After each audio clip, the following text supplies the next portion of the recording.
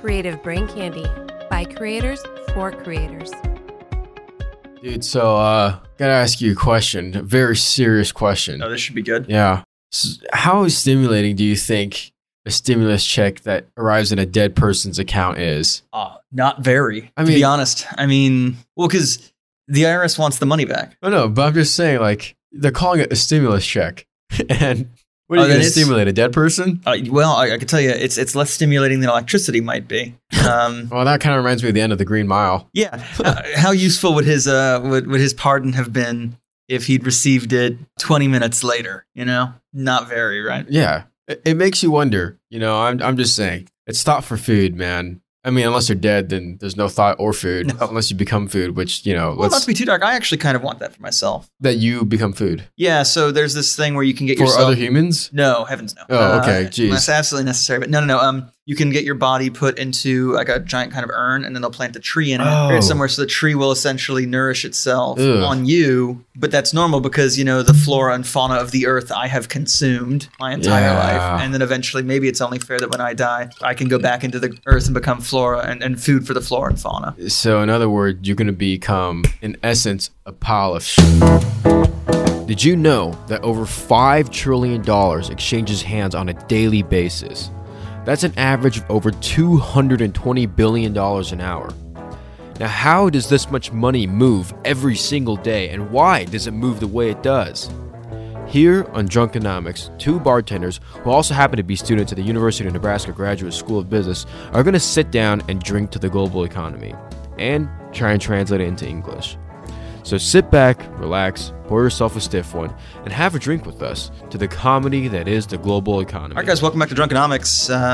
Aaron and I have sat down again. Let's say this. Few drinks in hand. We've experienced a little bit of technical difficulties this week. In other words, our ice that's machine. why today's a little late. In other words, our ice machine broke, so we couldn't really drink. I know, warm margaritas. Are you crazy? Yeah. So anyways, happy Cinco de Mayo week. Before we get started, We got a question. one of our great followers on Twitter should ask a question. Give me a second to pull it up because I didn't have it ready because my tweeting hand was my drinking hand for a Yeah, second. he can't use both hands, guys. It's really kind of Hey, sad. dude, I try. Okay, so here it is.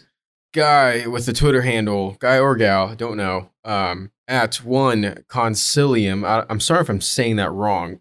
You appear to be German, which Was magst du?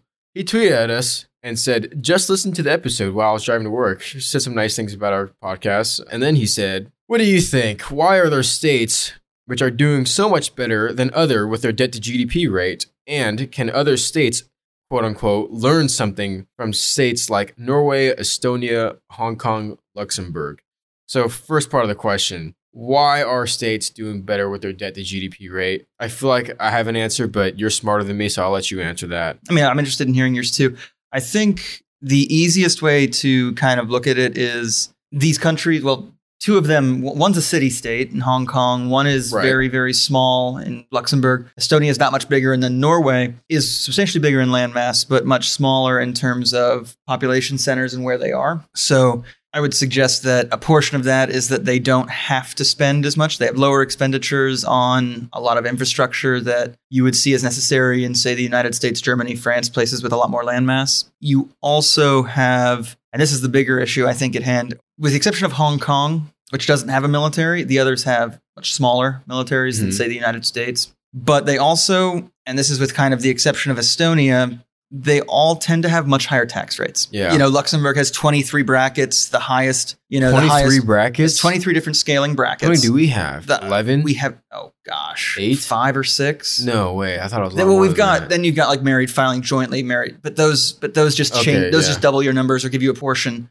But essentially, in terms of actual like bracketed rates, percentage rates, there's only 5 or 6. Really? Yeah, we don't have many. Well, you're the tax accountant guy. So But the highest, the highest tax bracket you'll see in the U.S. is about 37, 38%. Yeah. The highest in Luxembourg is 42%. I'm sorry, Estonia. I guess they only do 21% as their highest. Luxembourg goes up to 42%. Norway. Norway's got some crazy taxes, don't they? There's the base and then there's the step tax. But they start at 22%, right? So they started a pretty high tax. So what you see is they have substantially more tax receipts or much higher tax receipts And so they don't need to fund as much of their expenditures with debt. Yeah, and that's kind of my theory too, is like if you're not spending as much money as states like Germany, the US, And the United States Japan, has 7 tax brackets. Yeah. If you're not spending as much money as those states and you have higher tax rates, so you're receiving more per capita, hypothetically, obviously. Well, you pay more in taxes, but you're receiving more in services. Yeah. So, But they also don't spend as much as, say, like the US and Japan does on social services, the military.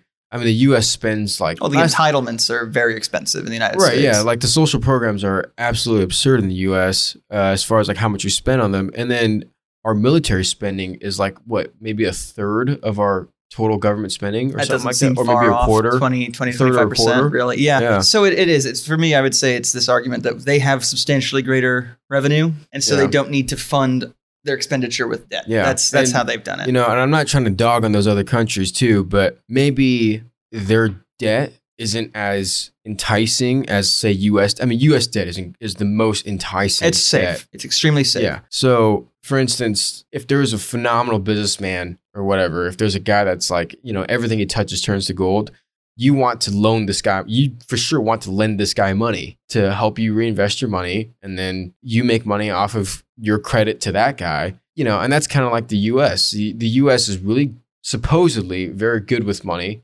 Supposedly. And but it's like any good businessman. Like it's a good businessman has no fear of over leveraging themselves because one, they know how to structure debt, but two, they're good at paying their debts back. Well, they're going to take the money that they've earned by issuing debt, and they're going to turn that into profit that allows them to to repay that debt as well as make something for themselves that they can hold on to. So so like we were talking about last week, debt is a tool that gives you a means to create more wealth or to acquire more things, thus expanding your economic ability. Yeah, I mean, if there's a guy that knows how to run bars like no one else, and he asks you for $200,000, if you assume that you have $200,000 laying around, you would have no problem loaning it to this guy because you know that this guy's going to turn it into a cash cow. You know, and that's to say that this person's debt is very valuable. It's a great asset to own. Well, because remember, the debt that they create for themselves is equity for you. Exactly. One man's debt is another man's asset. It stays in your asset side of your balance sheet. Yeah, I'm giving up cash, but I'm creating a receivable or of some sort. So, and that's not the dog on those countries like Estonia, Norway, Hong Kong, and Luxembourg. It's just maybe their debt isn't as valuable to investors as, say, U.S. debt or French or Italian or Japanese debt. That might have a factor. It's also that they don't need to issue it, so they don't.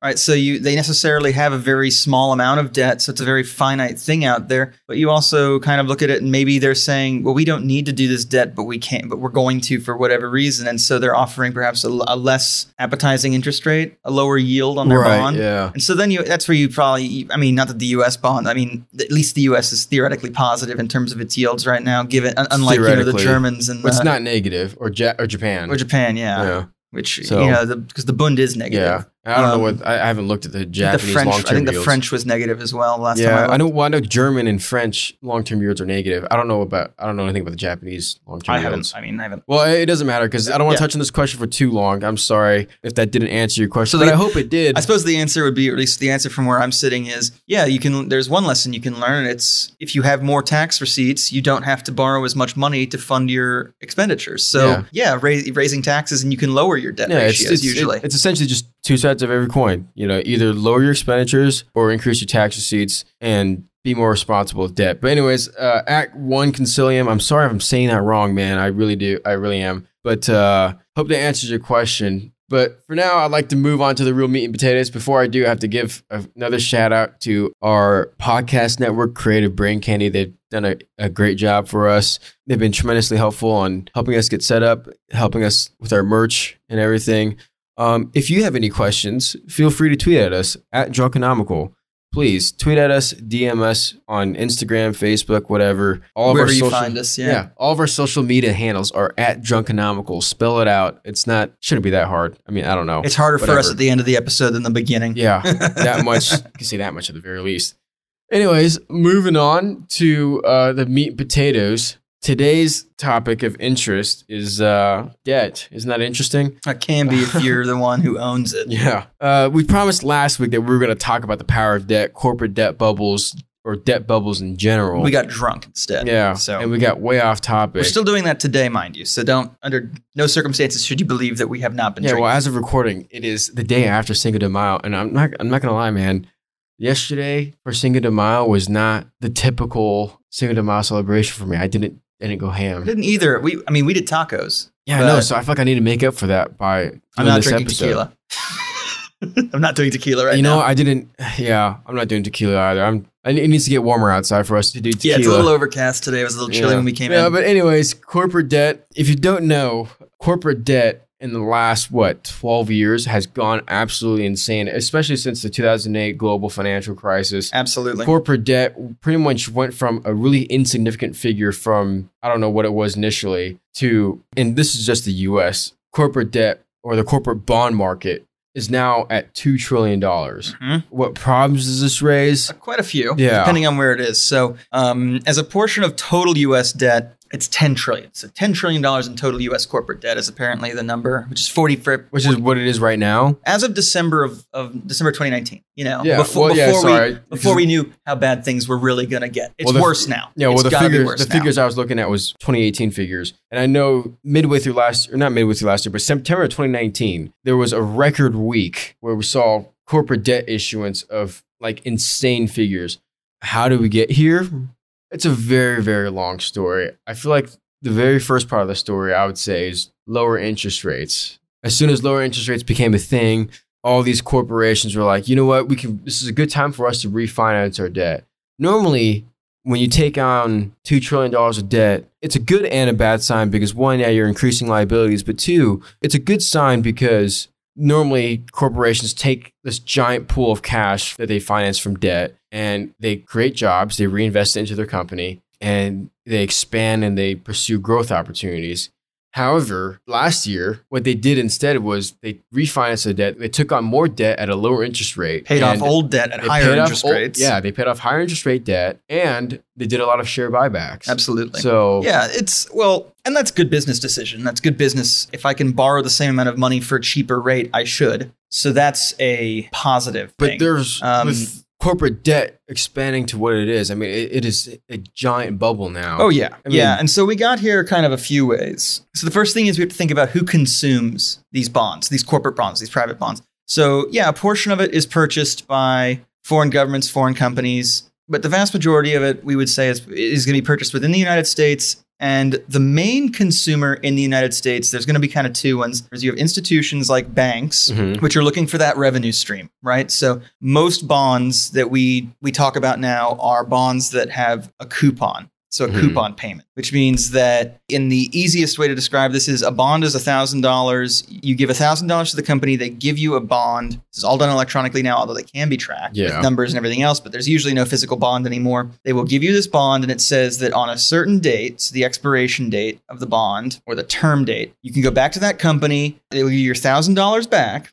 And this is all assuming that you put in $1,000 to begin with. No, a bond is going to pay out at $1,000 unless otherwise stated. So, right, every bond is $1,000, and on its term, But how much are you buying the bond for? So that depends on interest rates and other things. So that's not like talk about that in a second too. But this is how we so we get here. So we have this bond. It's worth $1,000 at a future date. I give them some amount of money now. Let's just say, for sake of ease, $1,000. Well, why am I giving you $1,000 to receive $1,000 later? If we ignore time value of money, which is what causes our price differences at purchase point. It's a very important factor in all finance and economics. And we'll talk about that if we haven't already at some point, or at least we'll dedicate some more time to it. At some point, you're going to go, why don't I just give them $1,000 to get $1,000 back at a later date? Because now I can't spend that money. What was the point of all that? So the company has the coupon on the bond, which says essentially that they're going to pay you interest every year on the money they've borrowed from you. So they're going to say maybe, well, we'll pay you 3% interest. So every year that means that so let's just say it's an annual bond paying out once a year.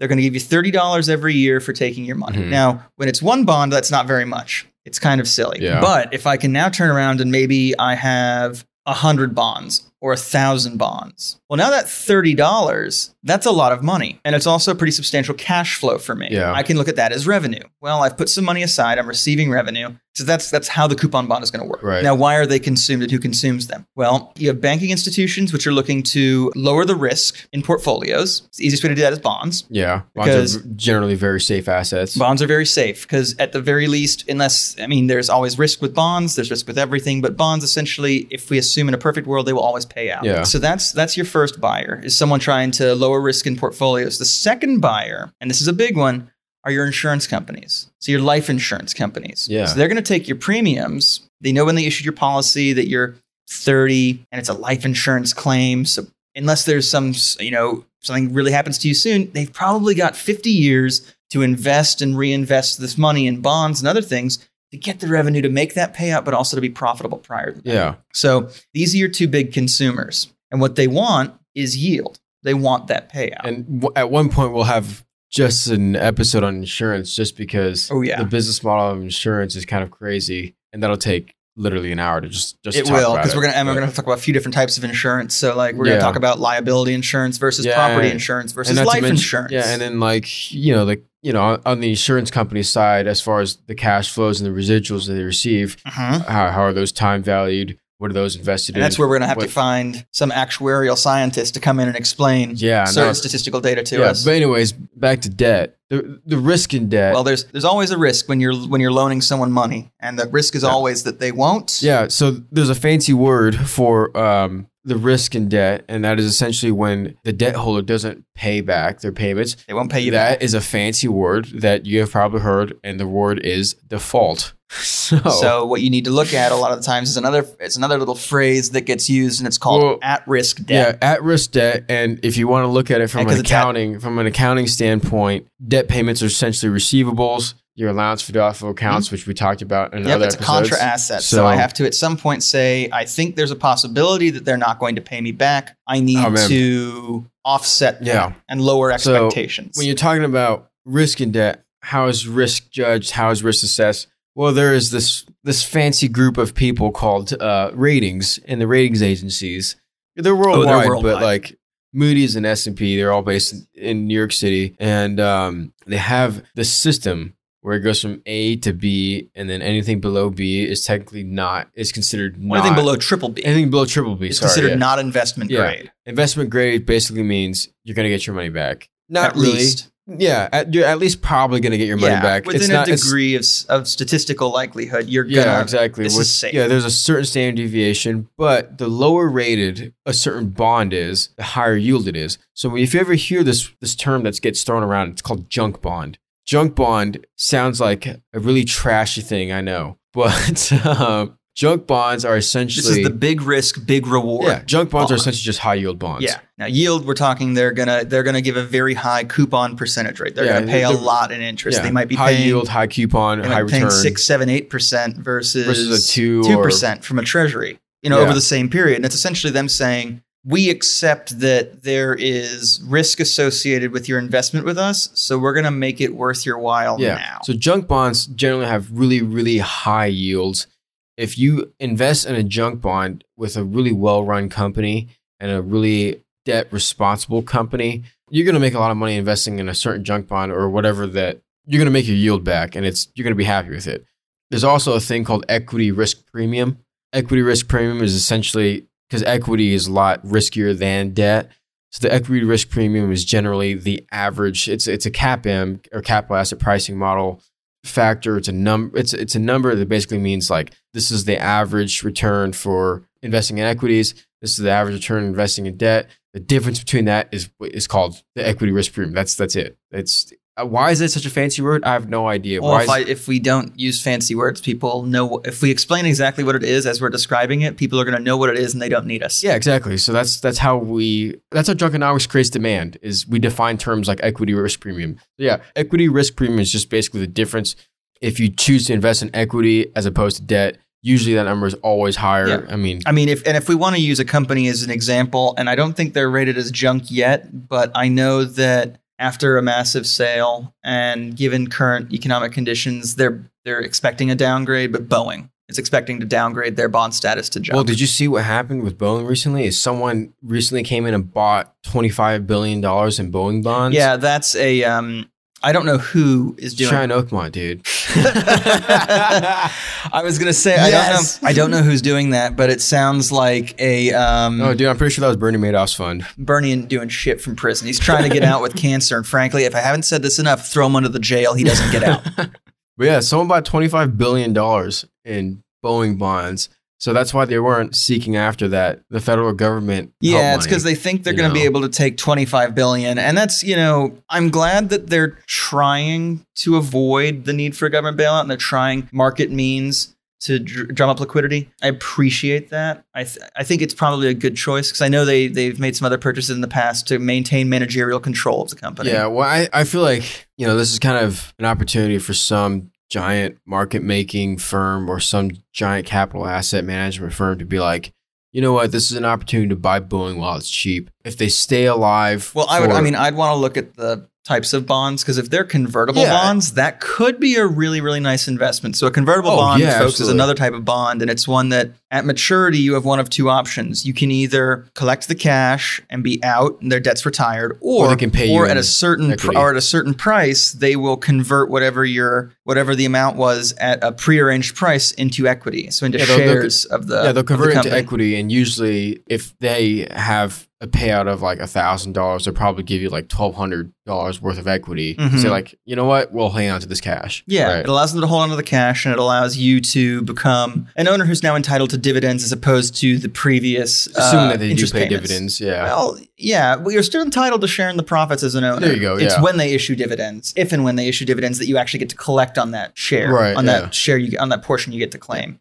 So how do we get a bubble out of this, right? Because it seems kind of boring. Oh, yeah, we're going to move on to that subject. So how do we get a bubble? All right, so if we think about who the two major consumers of these bonds are, right? We have insurance companies looking for the revenue from the interest payouts and the coupon payouts, and we've got banks looking to take the sting off the risk in portfolios that they're managing for clients. And this is also hedge funds. So when I say like institutional investors, that's who I'm talking about. They're trying to ease the downside on investments. And so US government bonds have been paying out very low yield for a very long time. In fact, they're zero right now. We've gone to the point where now interest rates are zero. So bonds are being issued at not a fantastic return rate. And so you've got these bankers and you've got these insurance companies, you have investors, and you have the insurance guys looking at it, and they're going, and it's really the insurance guys saying, we depend on these interest payments for our cash flows. Like that's how the model works. And if there's no payout happening, they're in trouble. That's because, they need that constant flow back of cash to keep the business model going. Yeah. And so what's happening? Well, at the same time that these guys need to consume these bonds,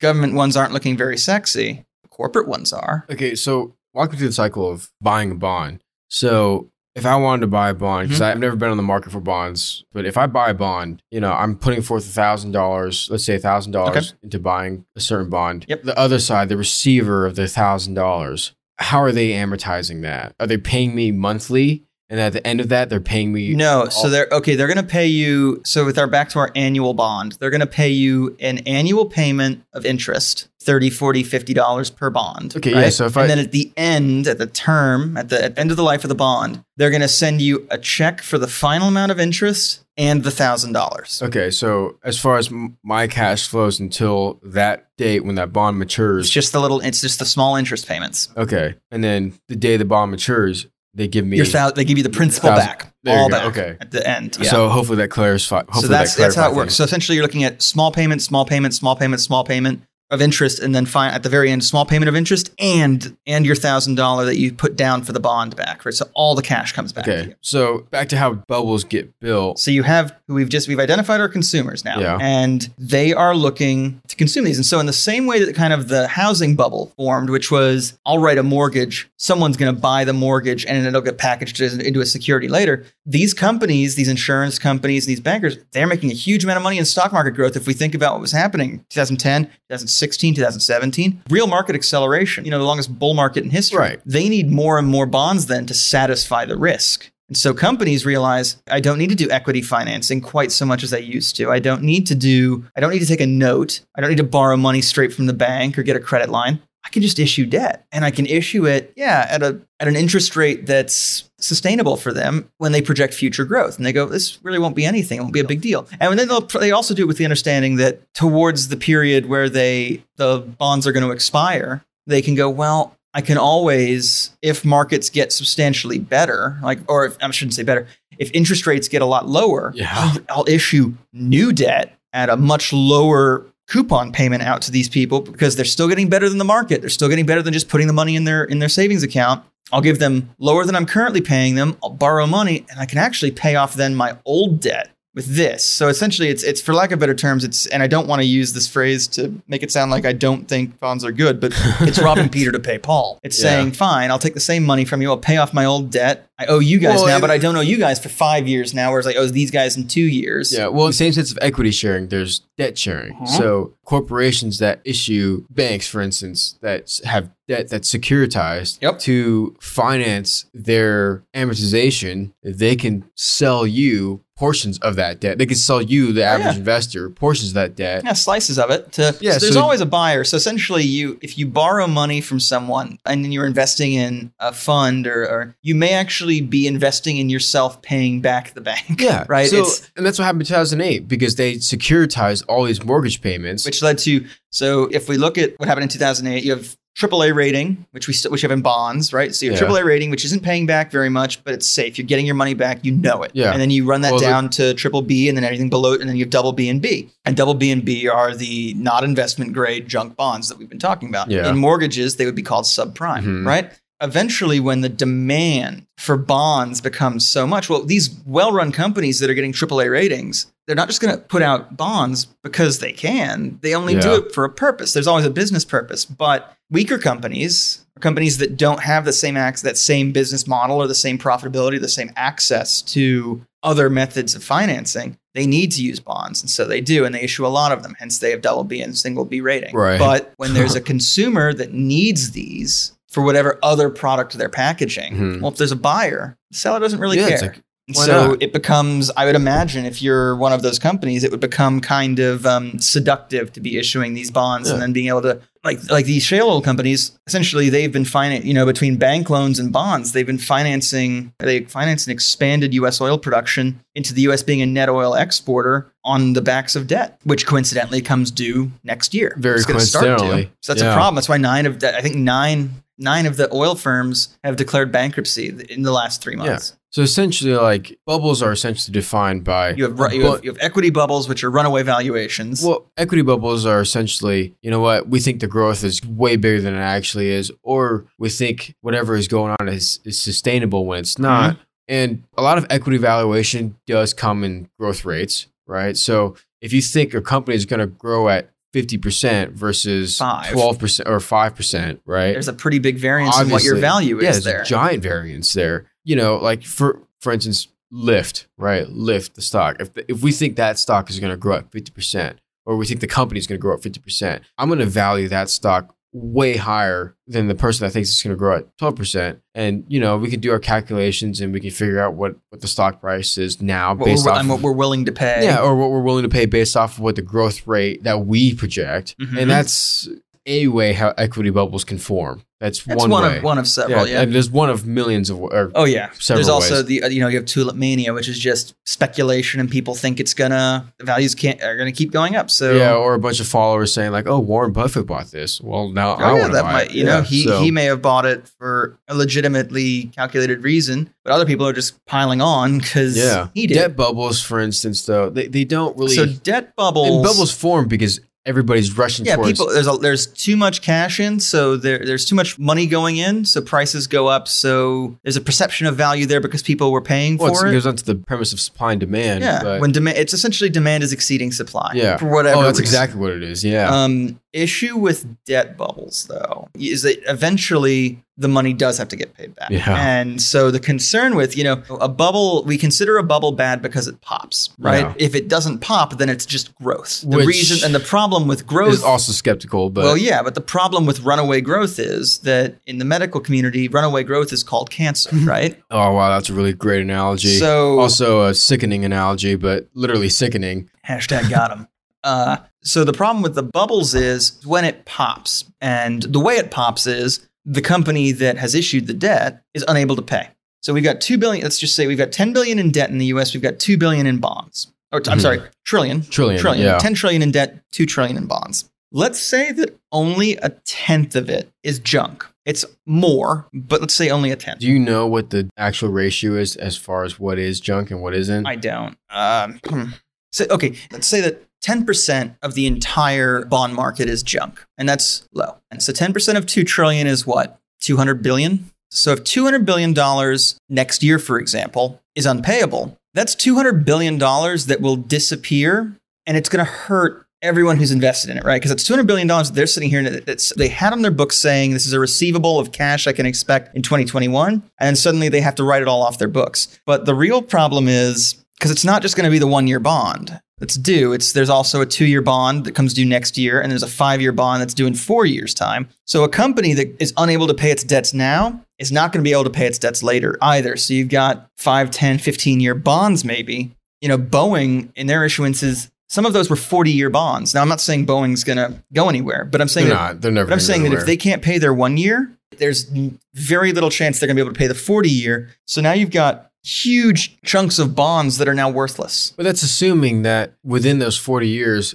they don't receive a giant pool of cash from whether it's operational activities or whatever it is. So they could receive a giant pool of cash, and then they're not going to. So but those 40-year investors could seek refinancing opportunities. Well, they have to get past whatever it is. I don't know. So the problem is that what happens immediately is if I'm the bond investor and they have just defaulted on the bond, because of how bonds work, if a company can't meet its liabilities, it needs to enter bankruptcy protection. They can't just not pay. They have to enter bankruptcy protection to protect them from their creditors. As someone who bought their bonds, I am their creditor, one of their creditors. Yeah. So they have a few options about which bankruptcy they're going to go into. They can go into several of the, they can do, I want to say Chapter 11, which is a... Chapter 11, isn't that like corporate bankruptcy? I don't know what that is, to be honest with you. Yeah, so there's several chapters of the bankruptcy book, and they can file for bankruptcy to protect themselves from creditors while they reform the company. Now, what'll happen there is usually there's some sort of mediator, and the mediator is going to come to the class of investors who have been defaulted on, and they're going to say, look, we can't give you all your money. We may only be able to use 50 cents on the dollar. So your $1,000 just became $500, and that's still extreme. Yes, but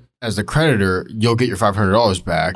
A creditor $500 out of your $1,000. A creditor will be made whole or attempted to be made whole long before an owner. An equity holder. An equity holder does not have that same protection. An equity holder might get a penny on the dollar. Yeah. Now, that only really matters in the event of a bankruptcy liquidation, which is to say this company is not going to survive. No amount of restructuring is going to make this company profitable. We need to liquidate all its assets and sell them to whoever's buying. And then we're going to take that pool of cash and we're going to make the creditors whole. And then we'll try and give owners a taste back. Generally speaking, if you're under a reformation, they'll probably extend the bonds or they'll give you an offer to convert to equity so you can then control management. But that's also their way of escaping their cash obligations to you, saying like, hey, you're a debt holder. I don't want to pay you your $500. Yeah, so they might approach and say, it's not to say I don't want to. It's probably more apt to say I can't. I don't have the means to. Would you be willing to become a shareholder? And it's kind of like what PG&E did when they filed for bankruptcy a couple years ago or whatever. Right? Yeah. So the problem that you run into with this bubble is that banks are making a lot of money with bond markets. They make a lot of their income, their passive revenue from those payments, those interest payments. Yeah. The bubble pops when it becomes very obvious that a whole sector of the economy's bonds are worthless. Yeah, which to me rises a giant concern because if you think about it, one thing we really wanted to touch on was the effects of a debt bubble popping. Right. And we saw that in 2008. We did see that. That's what we really saw. 2008 was an absolute catastrophe. Granted, for me, because it came in hand in hand with the liquidity crisis. Right. Yeah. Granted, for me, I was only 14 years old, so it didn't affect me. It's a little older than that. Yeah, it didn't affect me at all, and my parents didn't spill over onto them. Yeah, my family was not. Well, my family was fine. I mean my family, it did hurt my family, I'm not going to lie. But, me as a 14-year-old kid that was trying to play college golf, it didn't really affect me. I was still playing in tournaments all over the country. Yeah. So, but the crazy thing now is the U.S. corporate debt bubble, and these are 2018 or 2019 figures. I forget when it was. The U.S. corporate debt is now at 45%. 47 was what I saw. 47%? Oh approximately 47% of the GDP? Yes. Yeah. It's What corporate debt. The figure I saw was 45% of the GDP. Now that figure to me is absolutely alarming. It is, and it should be. That's a bubble. But so when that bubble pops, because I don't know what it was in 2008, it's worse than 2000. I can almost guarantee you. Yeah, I can almost guarantee you it was not 45%. No, the housing market was not 47% of the GDP of this country. Yeah, even the housing bubble wasn't 47%. Not even close. Yeah, so you're talking about nearly half of the roughly U.S. half GDP is riding on U.S. corporate debt. It's a financial instrument, which can be very powerful. It's so the issue as we see rising debt in corporations is beginning. Your problem is that you have to be able to service your debt, which is to say you have to be able to pay the interest, right? Make the minimum payment essentially. As long as you can afford to do that, you're okay, unless you need to borrow more then. So it becomes a vicious cycle. Well, and the whole premise of debt is like, I'm not going to loan you money unless I know you're making money. And if you do lend into a hole, it needs to be someone who's got a shovel down there and is going, I know how to dig my way out. Yeah, or look, I have these plates of gold. Like if I can't pay back and I can't honor my payments, like you can have this. You have a secured bond, so you secure it against some asset the company has. There's a collateral involved. Yeah. So no, you're right. As a whole, you do not lend money to someone that has no method of paying you back. Which is how we got into trouble in 2008 was they were loaning money to buy a house. People who had no hope of income verification, no credit validation, whatever. Nothing, yeah. No income, no job. Ninja loans, yeah. As we see it with bonds and with corporations now, they're funding a lot of expansion on debt. And I know I've been picking on the oil industry for the last month and a half. And frankly, with the fact that their futures went negative, I think I'm allowed to. I don't think you're not substantiated. Well, here's the thing. In 2021, their bonds start coming due. As of now, the underlying assets that have secured those bonds are not worth it, which was oil. What they've said is we have oil. And it used to be, oil was worth $70, $80 a barrel. That's a good collateral. Yeah, it used to be a great asset to now it's 20. collateralize against. And it's like, now, you get these banks and there's the bonds that individual investors and the major investors have purchased into. But then you have to also consider the fact that the bonds are just one side of it. Banks have also loaned obscene quantities of money to these firms. Just as notes, like as actual bank loans. And so these are banks now that are sitting here going, there's a lot of money tied up in that specifically in an industry that the value's not there.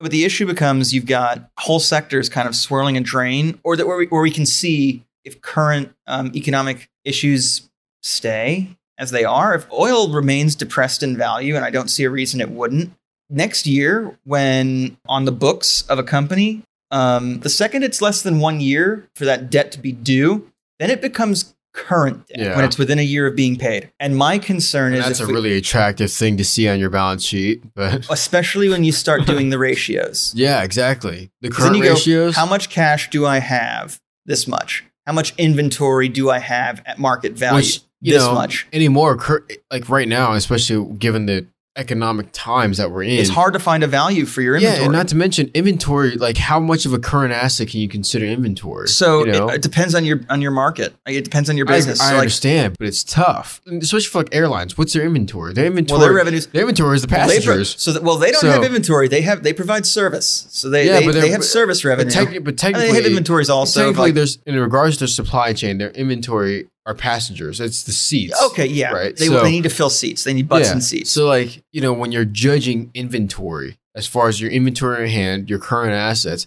it's a really relative thing. Yeah. You know what I mean? It's super relative in terms of whether you're distinguishing the difference between that and, other current assets. Yeah. What if your certain inventory has a shelf life of 5 years and the cost of holding it is so here's the thing. The inventory here, the liquor's probably fine, but the beer in the bar, or at least the bottled and canned beer, that has an expiration date. It's going to go bad eventually. It's going to go bad in a year. Keg beer, well, there's a reason a lot of taps are down. Most have gone flat in this crisis. Yeah. So this is inventory that we are still holding on our books, but that we can't sell in good conscience. When we say it's our bar. Yeah. As it's a bar that we work at. As we're recording from If you listen to the intro, we're both bartenders at the same and bar. We're recording here. So. We've done some work today. So, But inventory can go bad. If you're not turning over your inventory, if you can't sell your inventory, you can't count that. Yeah, exactly. So when it comes to those current ratios, like you were saying earlier, like, how do you evaluate those? How do you weigh those? I think you end up Especially at a point with your current debts. Well, you know how much you own, you know how much cash you got. That's where you're going to start. And it's going to be really, really, I mean, banks are going to do what they can. They're going to have to.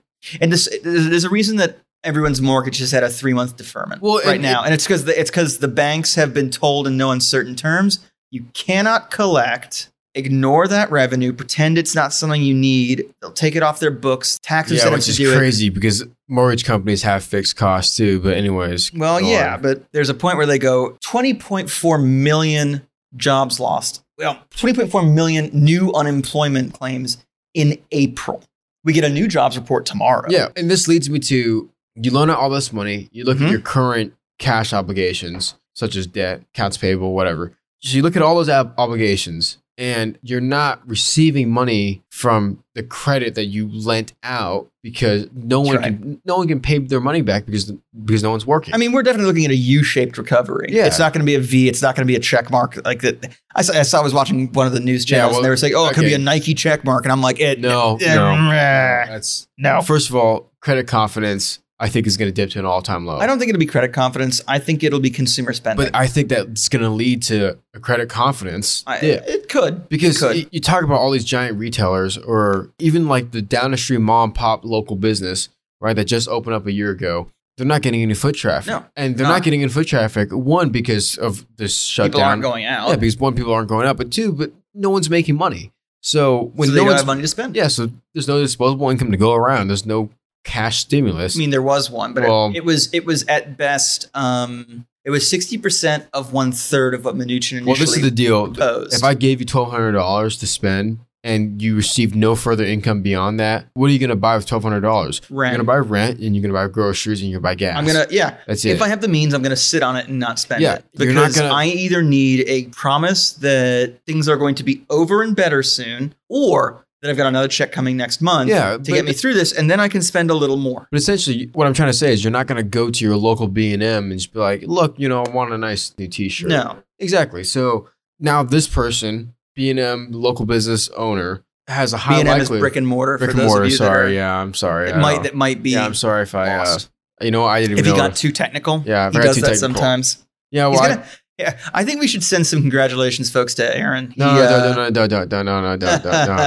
It's not nothing special. He isn't anything special. He's ours. But I'm technically graduating in like 2 days. But whatever, it doesn't matter. Which is weird because his final isn't until after the fact. Can they claw back your degree if you fail? Well, this is the thing. No, they can't. No, fun fact: I already have the credits to graduate. I know. I took this class because I wanted the finance specialization, and to my surprise, I really like this class. That's excellent. I'm glad. So, yeah, that's good. I know, dude. I'm on my high horse right now. I'm so passionate about finance, man. I'm just awesome. Come on, folks out there.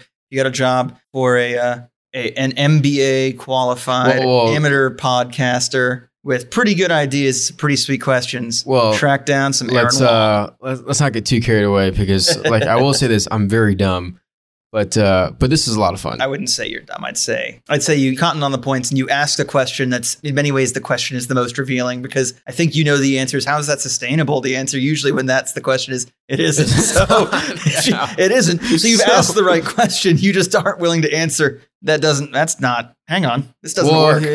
Usually I ask questions, get a second opinion, but anyways. Yeah, no, and it's because, I think it's because you have the opinion in your own head that it's okay. Well, that's terrific. Enough about me. So with corporate debt being at 45% of our GDP, with people not being able to have the means to pay back and service their debts, personal debt. Yeah, exactly. Especially with on the bottom shelf level, on mine and your level, people on our level are going to have a tough time honoring their debt payments. Absolutely. So is this bubble going to burst? And how is that going to trickle across people at our level, people at the level above us, and so on and so forth? Okay. So here's... For the record, James and I we are not anywhere near the top 50% of the U.S. No, we're no. Yet. American optimists say yet. Yeah, I'm not that optimistic about myself. That's but true. I think there's a distinct possibility the world might actually burn down first, which is going to be funny because oil is going to be what catches on fire and there's just so much of it around. Oil is very flammable. Hence the reason they turn it into gasoline and blow it up in your car. Yeah. Anyways. Okay, so it started 2 months ago. when coronavirus became a thing, like a going concern, Chinese factories actually shut down for the Lunar New Year and didn't come back, right, for a month. Yeah, they shut down for a while. And what's more is that the steel foundries actually kept running at low production. Because it turns out, and I was reading into this, steel foundries are not meant to be switched off. They are a continuing process. It has to keep going to keep going. Wow. Right? So it's because of the tremendous amounts of heat involved to actually forge steel. Okay. So they kept producing at a low level, but consumption dropped.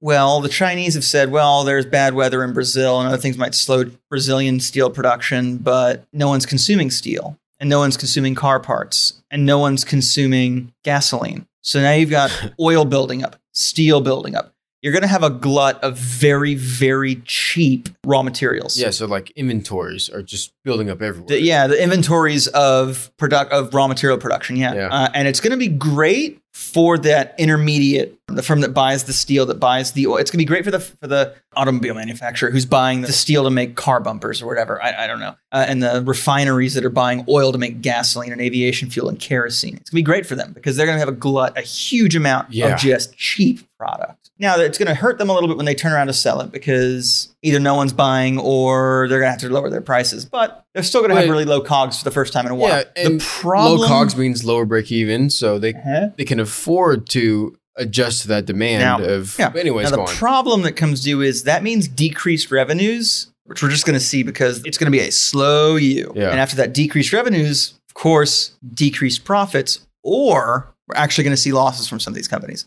Now, that's not inherently dangerous or a bad thing. There are tax reasons to show a loss, for a few years. As far as carrying forward for tax reasons. In terms of carrying forward for tax reasons, especially if you've got a major investment now and a huge future growth or profits expected. Yeah, so like you're amortizing those expenditures on your balance sheet now. Yeah, so these companies are showing reduced profits. Now, reduced profits means you're less able to pay your debt. And unfortunately, reduced profits are going to come around right at the time that all this debt starts to become due. Well, reduced profits is kind of like a way of less retained earnings, which essentially is a way of saying, as far as your operational cash or your cash flows from operational activities, you keep less of that. Yes, right? But here's the thing. You need to be booking big operational income in order to offset the expected expenditure in financing debt, right? So I have to undo. So previously I had huge cash flows from financing. Now I need to have operations cash flows that can offset and exceed that. Normally operations activities should be your biggest source of cash flows. Normally. It should be. But a lot of these companies have been funding expansion and funding their growth with financing, debt financing, bonds. And that's how we get the bubble. They're not expanding with equity. They're expanding with debt. Okay, and it's about to come due. So before we wrap up, because we need to wrap up soon because I have to take a piss like a racehorse again. But anyways, I have a theory and I want to run it by you. Well, I think we should be scientific. You have a hypothesis. I have a hypothesis. Whatever. Sorry. I have a hypothesis. Okay. My guess is this 47% corporate debt to GDP ratio. My theory or my hypothesis is that is going to decline drastically soon. And the reason is because much of that 47% was taken to finance previous debts. So that'll kind of suppress a big portion of that. But at the same time, they can't service all of it because they need the cash on hand now to see themselves through this whole shutdown period. I think you're right. I think 47% is unsustainable. Technically, you could operate at 98% and you'd be okay. Technically. But you can operate at much more than that. There's a lot of, no, you can't run more than 100%. You could, but you become a zombie company at that point. You become a dead company. No. You're funding your day-to-day with financing as opposed to with operations. Let's be real here. Most homes are operated on. We could talk about credit if we want to get to credit. Well, talk about how. Well, I mean, not yet because I need to take a piss. Let's save that for another episode. But the U.S. households have a huge and concerning amount of debt. Yeah, but I'm just saying. I think this might be the wake-up call to that. If you and I are going to open up a bar, for instance, and we didn't want to do any sort of equity financing on this bar. Also, even if we did, the two of us wouldn't have the equity. Yeah, exactly. So if we wanted to do all debt financing, I mean, the debt to equity ratio of our bar technically would be extremely high. So technically you can operate at more than a 100% debt to equity ratio. But anyways, go on. I think I think they have to pay down the debt.